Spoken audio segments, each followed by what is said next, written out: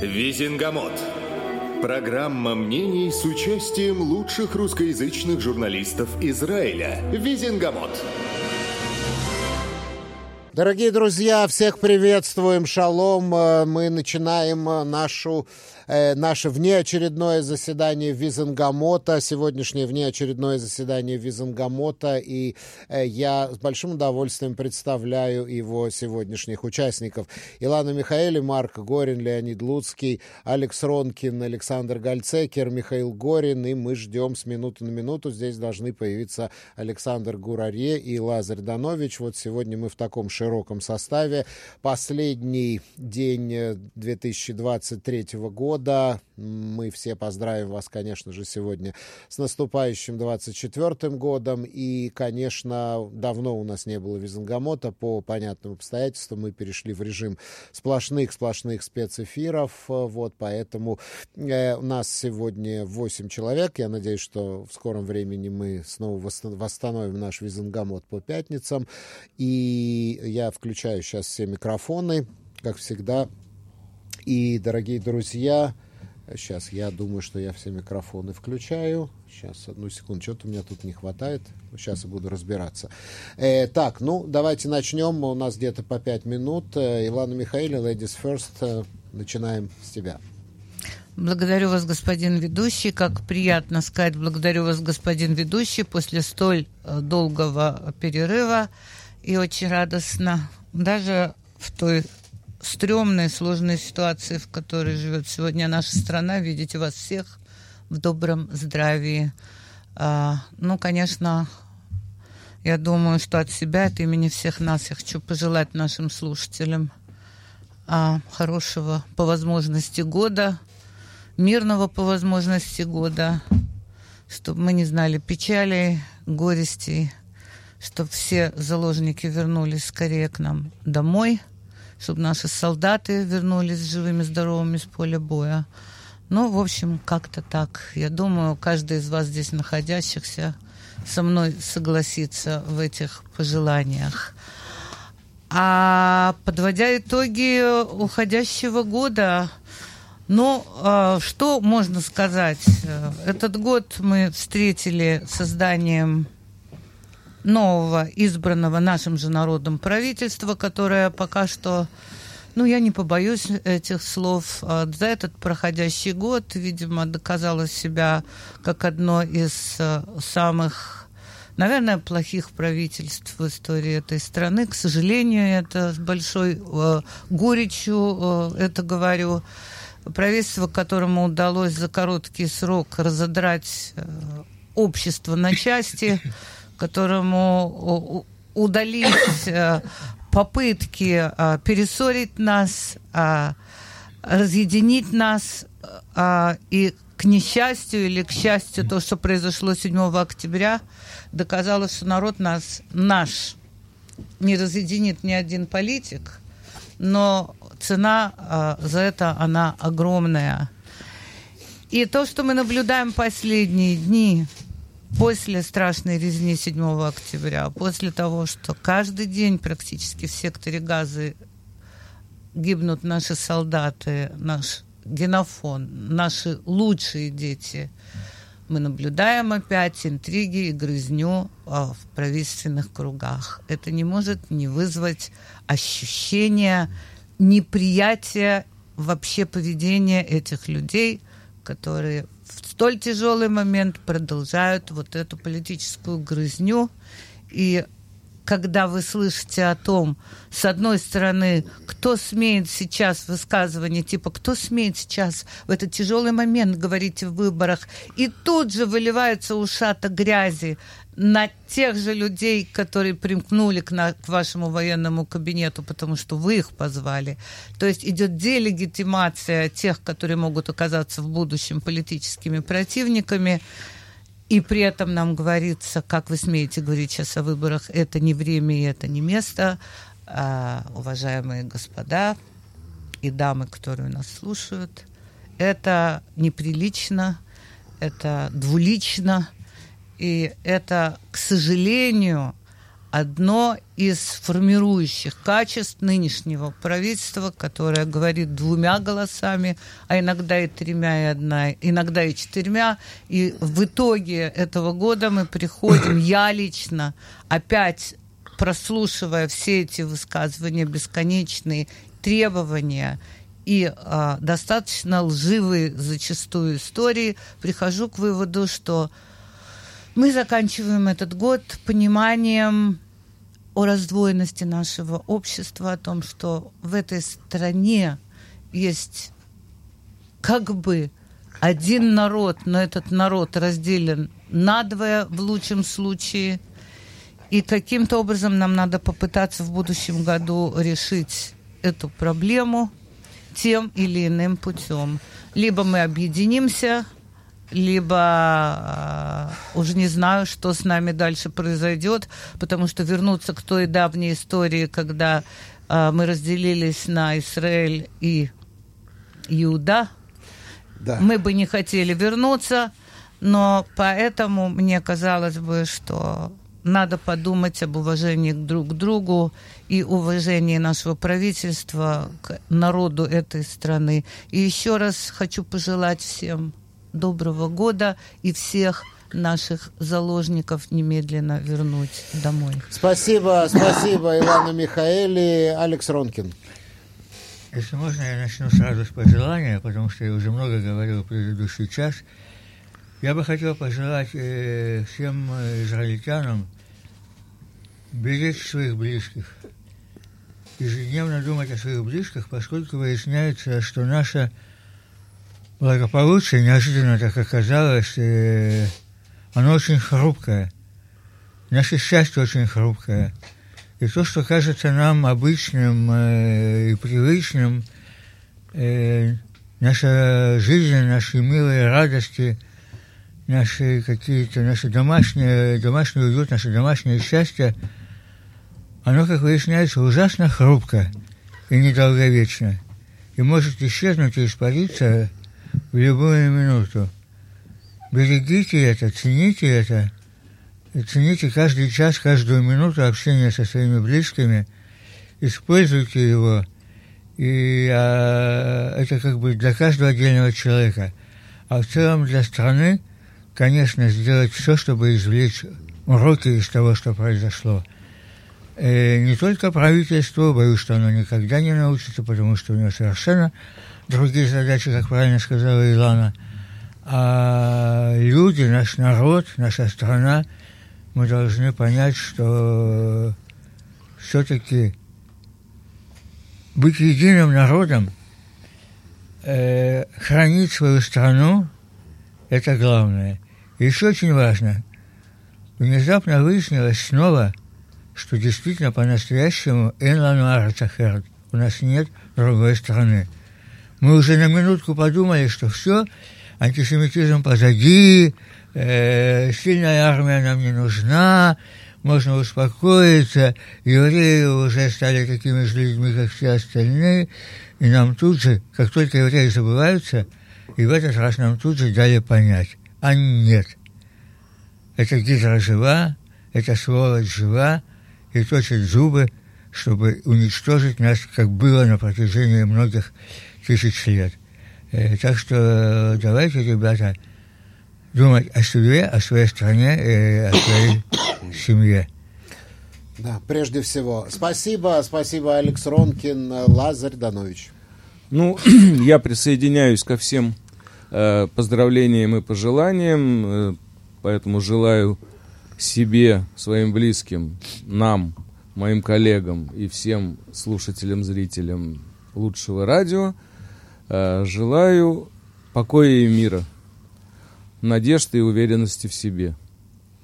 Вот, думаю, то, с чем мы едва не расстались в последние неполные 3 месяца, пусть оно к нам вернется в утроенном виде и остается с нами надолго, если не сказать навсегда. Теперь я не знаю, что скажут мои коллеги, они более компетентные спикеры, каждый в своей области, чем я, грешный. Вот, поэтому я, знаете, на чем остановлюсь?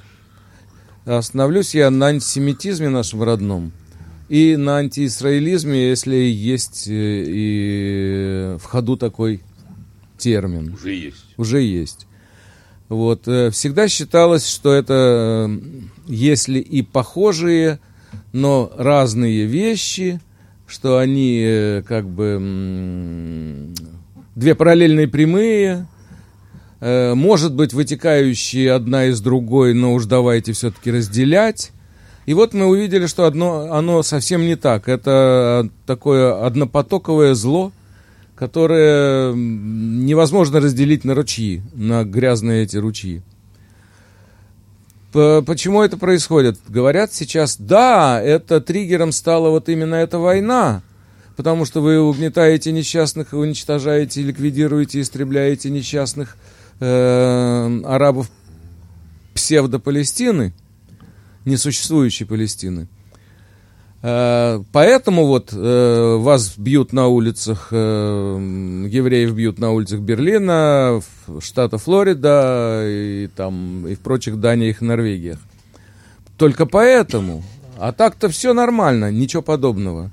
Во-первых, антисемитизм в этих перечисленных Европах был, есть и будет, исходя из того, что это европейское яблоко прогрызено насквозь уже червоточиной иммиграционного исламизма. И будет и дальше расширяться эта черная щель. Во-первых. Во-вторых, потому что псевдолибералы, вот эти совершенно с лузду съехавшие, в кампусах, они тоже никуда не денутся, и там тоже арабы, и там тоже мусульмане, и там тоже вся эта публика, кроме леволиберальной, у которой не все дома, по меньшей мере, и ненависть к евреям у них с маминым молоком. Поэтому он был и будет. И, наконец, еще потому, что мы не умеем с этим никаким образом бороться и никак этому противостоять не умеем. 3 месяца, которые мы пережили, показали не только военно-политический провал, с ним как бы разберемся еще, но и пропагандистско-идеологический и агитационно-информационный провал, и промах и так далее. Мы очень долго, мы не смогли за эти 3 месяца показать, что это было чудовищное преступление наравне с Холокостом. Мы не смогли это показать никаким образом. Мы везде стеснялись. Мы говорили о том, что, может быть, это сложный вопрос, это как посмотреть. В принципе, звучало это, если даже не прозвучало. В смысле, подразумевалось.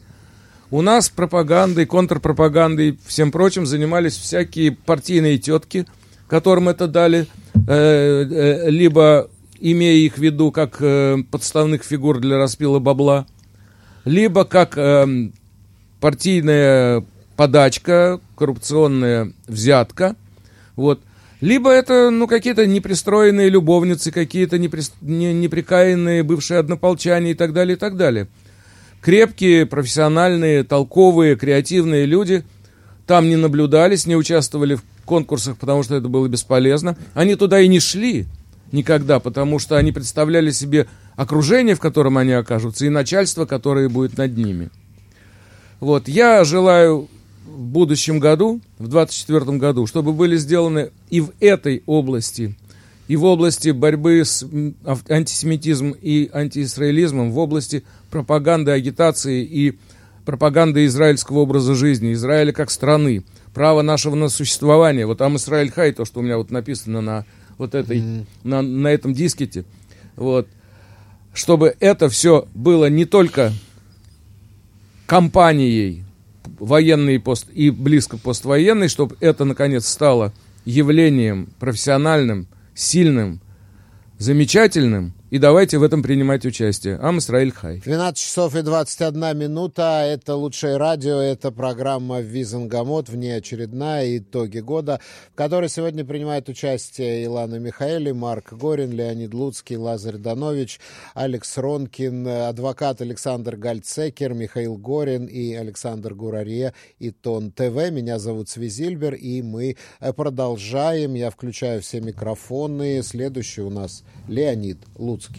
Со свиданицем и о погоде. Это очень примечательно все-таки. Давайте смотреть с каким-то возможным оптимизмом, как в анекдоте «Жизнь налаживается». Помните, все не буду пересказывать. Да, что мы собрались 31 числа в новогодний день. Жизнь действительно очень осторожна. Вместо того, чтобы идти в баню. Да, вместо того, чтобы идти в баню, как, Еще наверное, не поздно. хватает кому нас послать в баню, как любых эфирных людей. Но, тем не менее, что мы наблюдаем, как налаживается, возвращается, несмотря на гибель, жуткие новости там из резервисты. Это видно. Я слежу по детям своих друзей и знакомых. Вот. Открываются тихонько двери театра. Вот оперный, вот Гешер ставит. Вот идут новогодние спектакли вот в эти дни. А значит, общий фон, конечно, тяжелый. Вот мы не могли себя 2 дня заставить. Ставить елку не ставят. Многие, знаю, не хватило людям оптимизма поставить елку в этом году. Но при всем при этом, и при том, что уровень депрессии у нас повышен чуть ли не у каждого 10-го, и что мы будем с этим делать, когда все устаканится, успокоится, вот, и 300 тысяч, значит, выселены из своих домов, и это все страшная травма, но при этом у нас нет такой депрессии, как в России, где просто общий угнетенный фон новогодний. У нас нет такой депрессии, простите, я им желаю победы искренне, как в Украине, и усталости от войны. У нас вообще как бы по уровню при этом оптимизма мы удивляем мир, удивляем в силу своей, так сказать, еврейской генетики, своей привычки к страданию и умению радоваться. Это для нас всех немаловажно. И последнее обстоятельство очень скомканно и тезисно. Знаете, как можно смотреть на мировые процессы?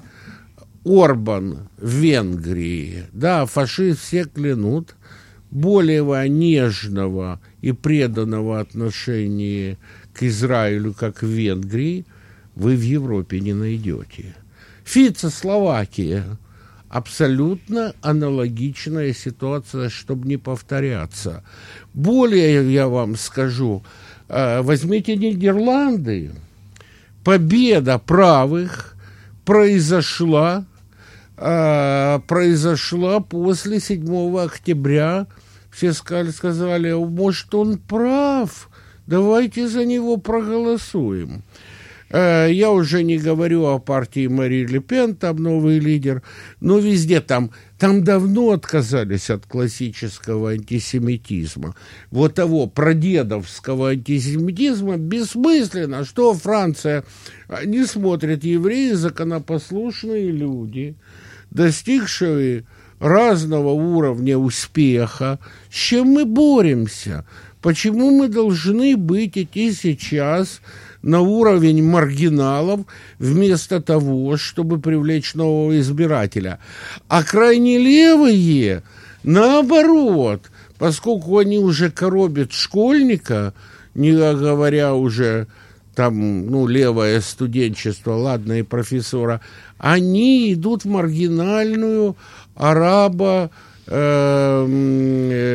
иранско-сирийско такую вот нишу, потому что они избирателя собрать не могут в другом месте разумном. Поэтому давайте использовать для нашей пропаганды, для наших израильских связей, для нашего успеха в мире и этот момент. И поэтому я просто поздравляю всех с Новым годом и желаю исполнения больших и малых желаний и надежд. Пусть сбудется. Мы продолжаем заседание Визенгамота, в котором сегодня принимают участие, я вам напомню, Илана Михаэли, Марк Горин, Леонид Луцкий, Лазарь Данович, Александр Ронкин, адвокат Александр Гальцекер, Михаил Горин и Алекс Гур-Арье, Итон ТВ. Меня зовут Цви Зильбер, и следующий у нас Марк Горин. Марк, пожалуйста. Здравствуйте, друзья. Я не буду говорить о понятии «добрый Только день». ближе, в силу ближе к микрофону. понятных обстоятельств. Уже почти 4 месяца мы просыпаемся под слова по радио о том, что разрешено к сообщению имена погибших военнослужащих. Я желаю всем, это самое главное, чтобы мы не слышали этих слов, чтобы люди просыпались, вы все, дорогие друзья, просыпались чувством ощущения, ожидания, радости от предстоящего дня и засыпались чувством глубокого удовлетворения во всех смыслах этих слов. Что же происходит? У нас завершается год, и нам нужно понять, обязательно понять, это очень важно, что это был за год. Как говорит коллега Леня Луц, сидящий рядом со мной, старожилы не упомнят. Действительно, они вообще ничего не помнят. Да, я говорил со старожилами, мне-то немногое помнят. Я должна сейчас обидеться. Да, Мы уже сами старожилы. Ну, это уж как захочешь, наоборот. Ты была очень права. Говорили об этом. Наверное, у каждого были какие-то свои добрые, теплые дни в течение этого года. Мало людей, много, все по-разному. Но в целом для общества и страны худшего года никто не помнит. Значит, сегодняшнее правительство начало год с того, что предложило в лице министра юстиции план, он назвал это юридической реформой, но специалисты и юристы, в том числе открытым текстом, я не раз слышал, называют это юридическим переворотом, но поскольку государство – это юридическая концепция, юридическая структура, то мы, в общем-то, можем назвать ее переворотом государственным. У нас просто, честно говоря, хотели украсть наши права, чувство собственного национального достоинства и так далее и тому подобное, и передать ему в одни руки, как в любой нормальной диктатуре, руки премьер-министра сегодняшнего и, наверное, несменяемого, по их пониманию, в силу тех или иных обстоятельств. Общество вышло на улицы, потому что не могу согласиться с таким прямым, так сказать, обманом и обворовыванием. Да, и включая деньги тоже пытались украсть. Об этом чуть ниже. Это удалось. Да, удалось. И еще удастся какое-то время, видимо. Так вот, общество вышло на улицу, продемонстрировало свое отношение. Так вот, такого раскола старожилого, я уже конкретно говорю, не помнят событий 1973 года, которые считают самой тяжелой войной в Израиле после войны за независимость. Самые большие потери. Вот с тех пор подобного раскола в обществе не помнят. 50 лет. А закончил это то, с чего начинался год. И этот раскол в обществе, возможно, подсказал. А 95-й? 95-й нет, не настолько. Не настолько. Не настолько. Нет. Хотя. Было, но не настолько. Такого масштаба событий старожилы не. Так вот, с этого начинался год, это определило раскол в обществе, это подсказало нашим врагам, которых, в общем-то, вскормили на деньги, переданные сегодняшним главой правительства, и деньги, которые помогли построить тоннели, вооружить и так далее, передавали их в чемоданах или передавали еще каким-то образом. Так вот, они привели к тому, чем завершился год, жуткой, страшной атакой на наши, как говорили в нашей юности, мирные города и поселки, спящие мирные города и поселки. И так вот такого не то что старожилы, вообще мир не помнит по отношению к евреям с 1945 года, с окончания Второй мировой войны. Ничего подобного по масштабам, по антисемитизму, вообще по всему не помнит, не с чем сравнивать. После 1945 года. Может, только с Холокостом. И вот это вот такой вот был год. Для того, чтобы не бояться ошибиться, нам напомнили, что это за год и что это за правительство, когда принимали, тут два замечательных момента. Сперва принимали бюджет, мне не важно, что я говорю в присутствии экономического председателя Саши Гурина, когда принимали бюджет, то было вообще договорено в самом начале войны, что все деньги страны, вообще все для фронта, все для победы, все будет посвящено фронту и армии. Я лично знаю семьи, где солдатам за свои деньги родители покупали бронежилеты, и знаю семьи, которые собирают у друзей деньги на то, чтобы купить термические стельки, зима, они их стельки подкладывают под рубашки, ребята, просто чтобы теплее было. Так вот, в такие дни серьезная часть денег, государственных денег, были переданы на улучшение качества жизни, в частности, ешеботников, то есть тех, кто в армии не служит. По сути дела, дезертиров. Вот этим... Уклонисты, они еще не призывались. Уклонисты, они никогда не призываются в дни войны.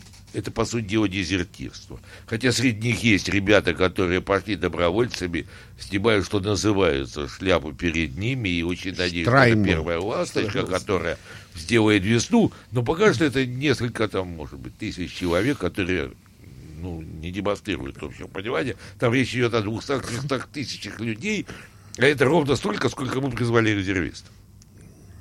Так вот, это деньги, которые раздербанили определенные партии, да, а вот теперь встает вопрос о муниципальных выборах, это близящееся дело, и те же партии пытаются всячески их отодвинуть, я не знаю, чем кончится вопрос, может быть, не удастся им отодвинуть, но пытаются их отодвинуть, потому что, вернее, пытаются их приблизить, потому что пока на фронте остальные, они проголосуют как водится и раздербанят еще и муниципальные.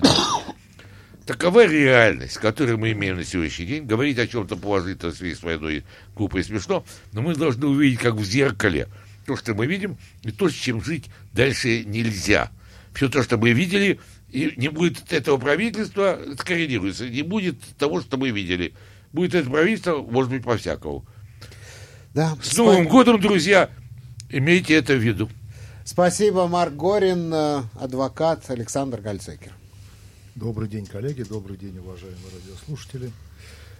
Я, наверное, заранее попрошу прощения у тех людей, у которых в уходящем году случилось что-то хорошее, потому что всяко бывало, а так, конечно, год выдался отвратительным. И финалом, конечно, война, конца которой, по крайней мере, я пока не вижу. То есть я не вижу, как она заканчивается. Действительно, правильно сказал Леонид Луцкий. Мы привыкаем к ней. То есть это не то, что ситуация каким-то образом в Газе изменилась.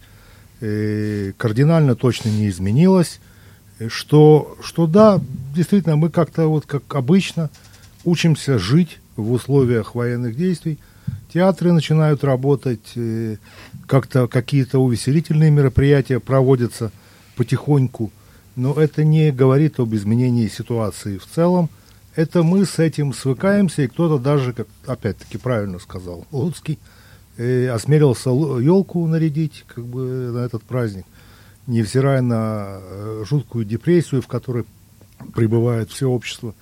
Но война, она стала только финалом этого года. До начала войны мы еще 9 месяцев тоже здесь жили, и все, в частности, там упоминали и итоги последних выборов, и юридическая реформа так называемая, и всевозможные попытки, так сказать, уклониться от решений суда нашего премьер-министра, то есть уклониться, попытки нашего премьер-министра уклониться от скорейших решений суда и у вопросов... нас же на этой неделе должно быть 2 богатства. Совершенно верно. Значит, то есть, если бы не война, может быть, было все чуть-чуть лучше, но хорошего-то ничего не должно было быть. То есть, мы бы сейчас обсуждали полным ходом те новости, которые ушли на второй план, а именно там 8 верховных судей против 7 в вопросах, связанных с 2 основными, так сказать, позициями юридической реформы. Об этом можно говорить бесконечно, но, тем не менее, 8 против 7 – это такая пограничная позиция. Просто напомню, что правительство во главе с премьер-министром, руками министра юстиции, хочет отложить это решение на более поздний период. Почему? Потому что уйдет бывший председатель Верховного суда, которая, в общем-то, является и вот этим перевесом. 8 против 7, на ее место придет другой человек, а новый, который зайдет, непонятно, куда он, так сказать, потянет всю эту историю. То есть, что нас ждет вдобавок к войне, которая не прекращается, и не прекращаются действия на севере, военные действия. Я не уверен, что там начнется полномасштабная война в ближайшей перспективе, но хорошего там пока ждать нечего тоже. Нас ждут решения по поводу вот этих аспектов юридической системы. Нас ждет возобновление судебного процесса над премьер-министром. Если я не ошибаюсь, 4 раза в неделю собираются заседать по этому поводу. То есть мы получим премьер-министра в лучшем случае на 20% ставки.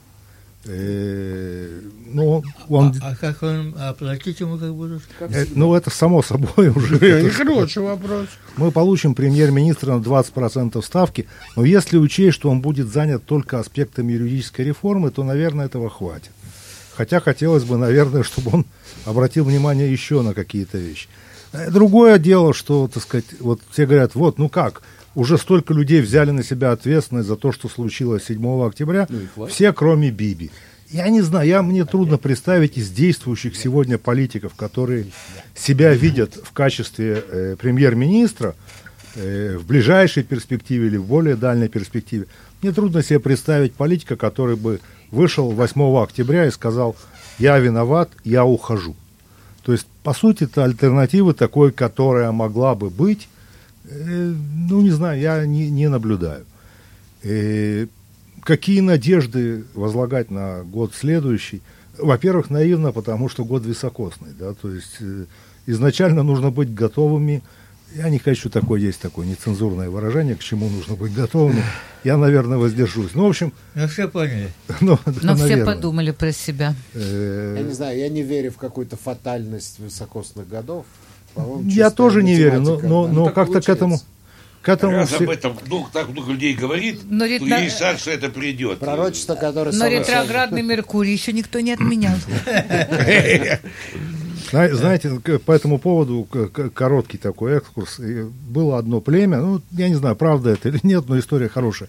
Племя в Африке, которое, когда наступала засуха, они начинали танцевать. И всегда по окончанию танца шел дождь. И все пытались выяснить, а почему, как им это удается. Потом кто-то выяснил, они просто танцевали, пока не шел дождь. То есть, если нужно было танцевать 2 недели, они танцевали 2 недели, пока не пойдет дождь. А также и с високосным годом. То есть мы ждем, и как только наступает момент, когда, теперь у нас есть пояснение. Потому что год високосный. Да. Кто виноват? Год високосный Да, виноват. хотелось бы, чтобы все-таки вот эти 2 аспекта юридической реформы, это ближайшая перспектива, пока длинный февраль еще не наступит, чтобы все-таки вернули на пересмотр. Хотелось бы увидеть некоторых министров наших, депутатов Кнессета, за бортом, так сказать, лодки правления. Некоторых даже я бы хотел увидеть с вещмешками на входе в тюрьму Рамле. Но это уже, наверное, такие мечты детские. Да? То есть я, конечно, готов рассказать Деду Морозу стишок ради такого подарка. Но нет, таких Дедов Морозов, наверное, нет.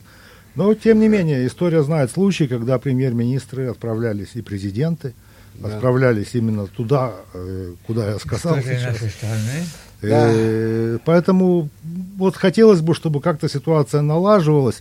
чтобы мы видели во главе нашего государства людей без обвинительных заключений, а не людей, которые во главе нашего государства, невзирая на обвинительные заключения. Да? То есть, спасибо. Вот Ой, 20 секунд, можно? К тебе, мячик. Вы даже не представляете, в какой депрессии пребывает известный журналист Лев Малинский-Авинайс. Он живет прямо над этой вип-тюрьмой.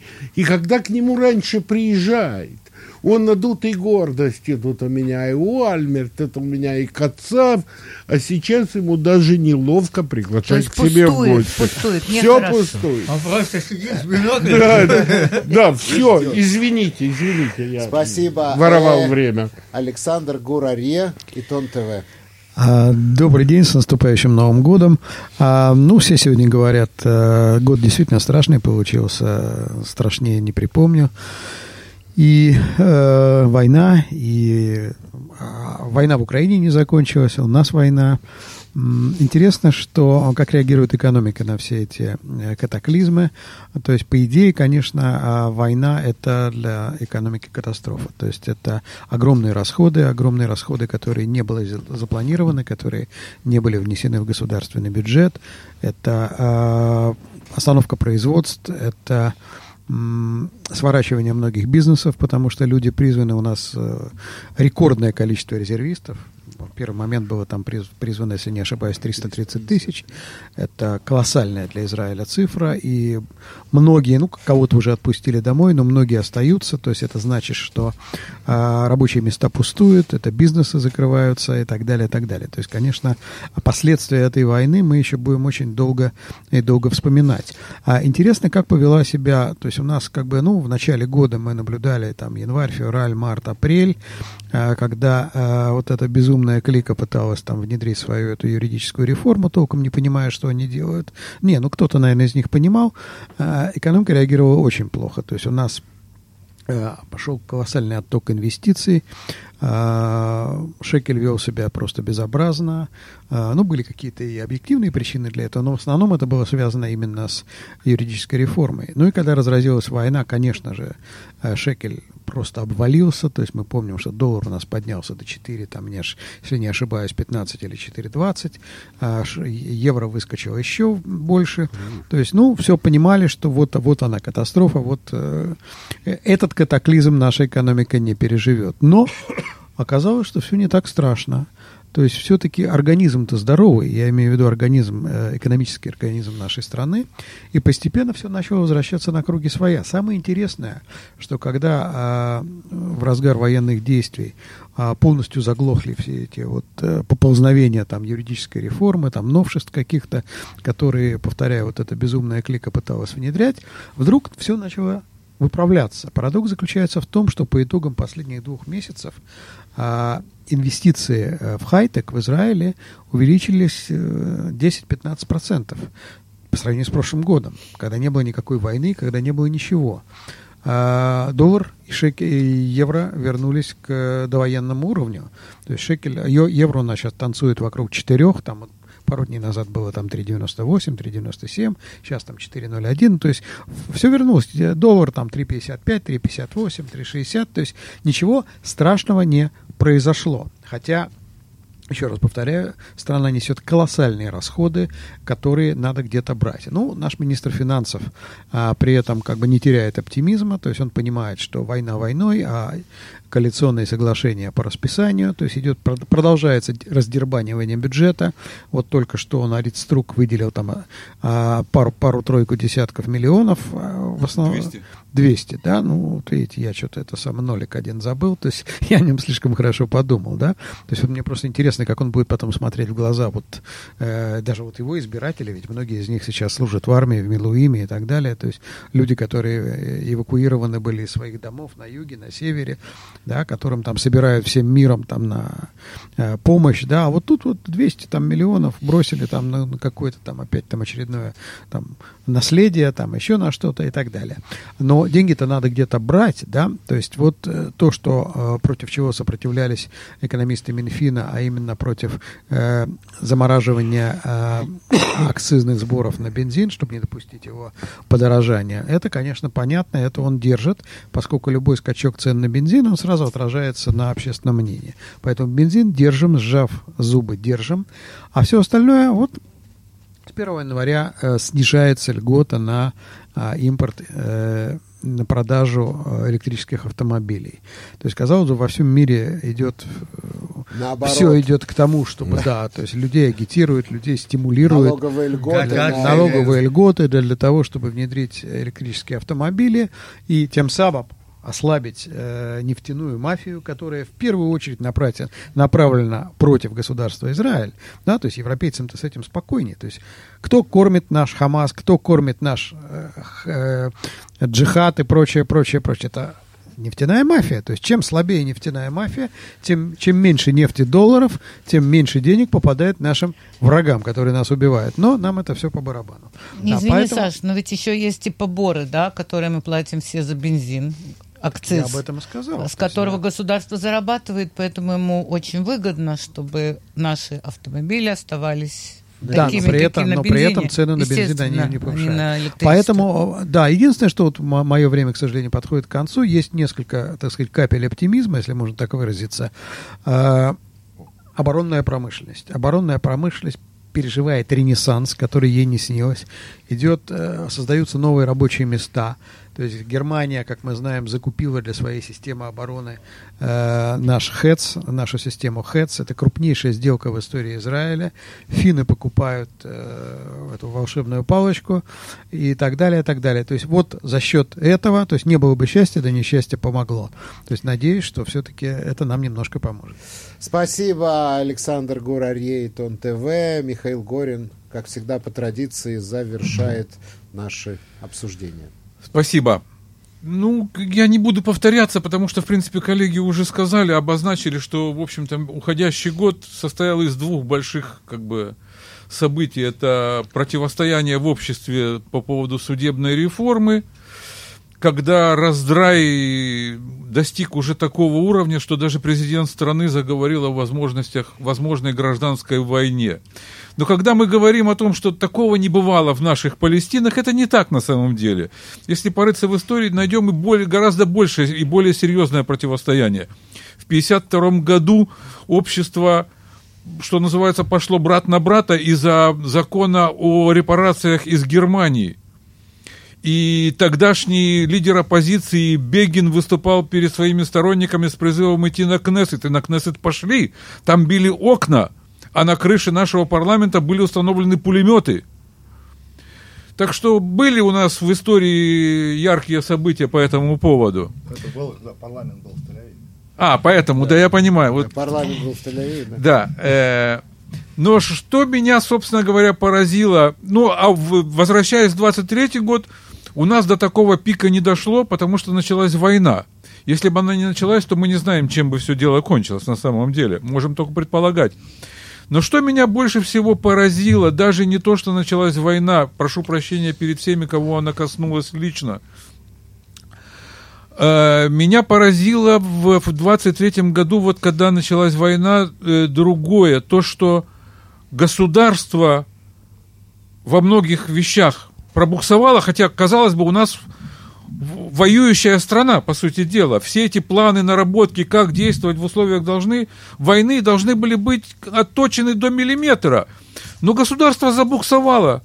А люди как-то очень быстро скоординировались, и волонтерское движение было настолько сильно, точно в своих движениях, что эти перекосы государства во многом выправляло. Это было поразительно. Это было поразительно, как люди прилетали со всех концов мира воевать за эту страну, которую еще недавно они поливали грязью. И считали, что жить здесь невозможно, потому что они будут жить в других странах. Но они вернулись сюда, чтобы воевать. А вчерашние люди, которые были готовы идти на баррикады из-за судебной реформы, оказались в одном окопе. Честно говоря, для меня это было поразительно, потому что, да, мы знали эту присказку израильскую, что если что-то случится, то мы все пойдем воевать. Воевать пошли не все. на самом деле, давайте будем честны.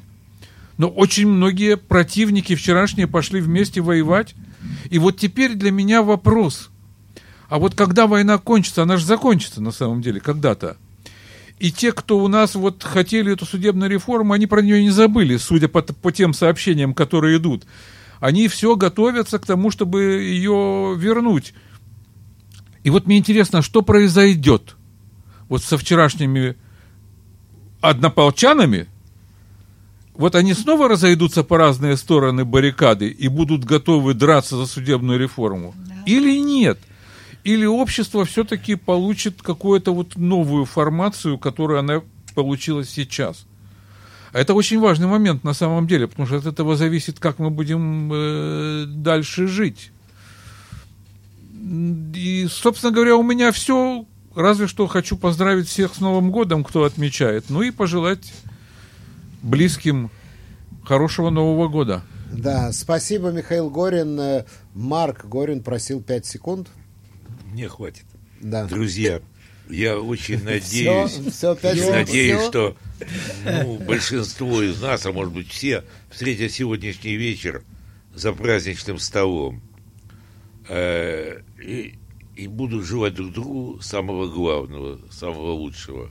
Друзья, выпьем за нашу победу, за то, чтобы вернулись домой живыми и здоровыми те солдаты и командиры, которые эту победу создают. Спасибо. Да. И чтобы сдохли наши враги. И чтобы, еще раз важно, я повторюсь, вернулись все заложники. По поводу ключевого слова «выпьем», тут важно, что, если я правильно понял, не будет возобновляться налогообложение на разовую посуду и на сладкие напитки. Так что, что-то как-то вот хотелось бы. То есть ты предлагаешь нам сегодня это выпить и закусить одноразовой посудой. Пить колу из тарелок. Понятно. Это не наша тема, это не наши напитки. Все на этом, дорогие друзья. Это был Визенгамот, в котором сегодня принимали участие Илана Михаили, Марк Горин, Леонид Луцкий, Лазарь Данович, Алекс Ронкин, адвокат Александр Гальцекер, Михаил Горин, Александр Гурарье и Тон ТВ. Меня зовут Цви Зильбер. Многие пишут, что я слишком пессимистичен в последние дни. Сегодня я старался быть максимально оптимистичным специально, чтобы не портить вам своим настроением Новый год. Всех с наступающим Новым годом! Визенгамот. Программа мнений с участием лучших русскоязычных журналистов Израиля. Визенгамот.